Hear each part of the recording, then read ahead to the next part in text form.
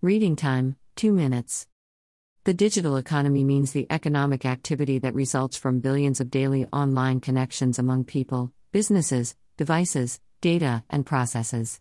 In recent years, massive growth has been witnessed in the digital economy with advancements in technology and increased connectivity.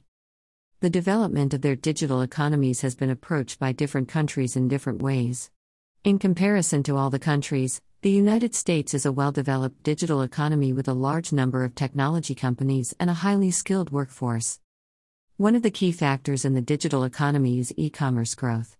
Significant growth is observed in the online commerce business conducted in the developed world. It led to the growth of companies such as Amazon, Alibaba, and Tencent.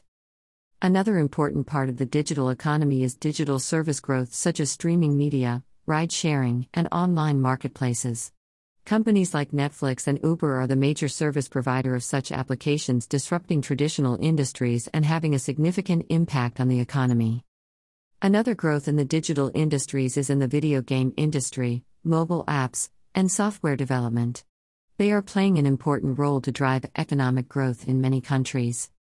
Even digital platforms such as social media impact positively in the digital economy. The platforms are replacing the traditional way of communicating and consuming information, personal as well as conducting different sorts of business.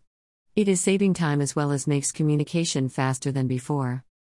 Countries like the United States, Japan, and South Korea with well-developed digital infrastructure and highly skilled workforces led them become world leaders in the technology industries. The culture is encouraging innovation and entrepreneurship. However, developing countries are witnessing less advancement in the digital economy due to limited access to technology, lack of investment, less skilled workforce, and lack of support for technology startups. But the countries are working hard by investing more in digital infrastructure such as building out a network of high-speed internet and mobile connectivity.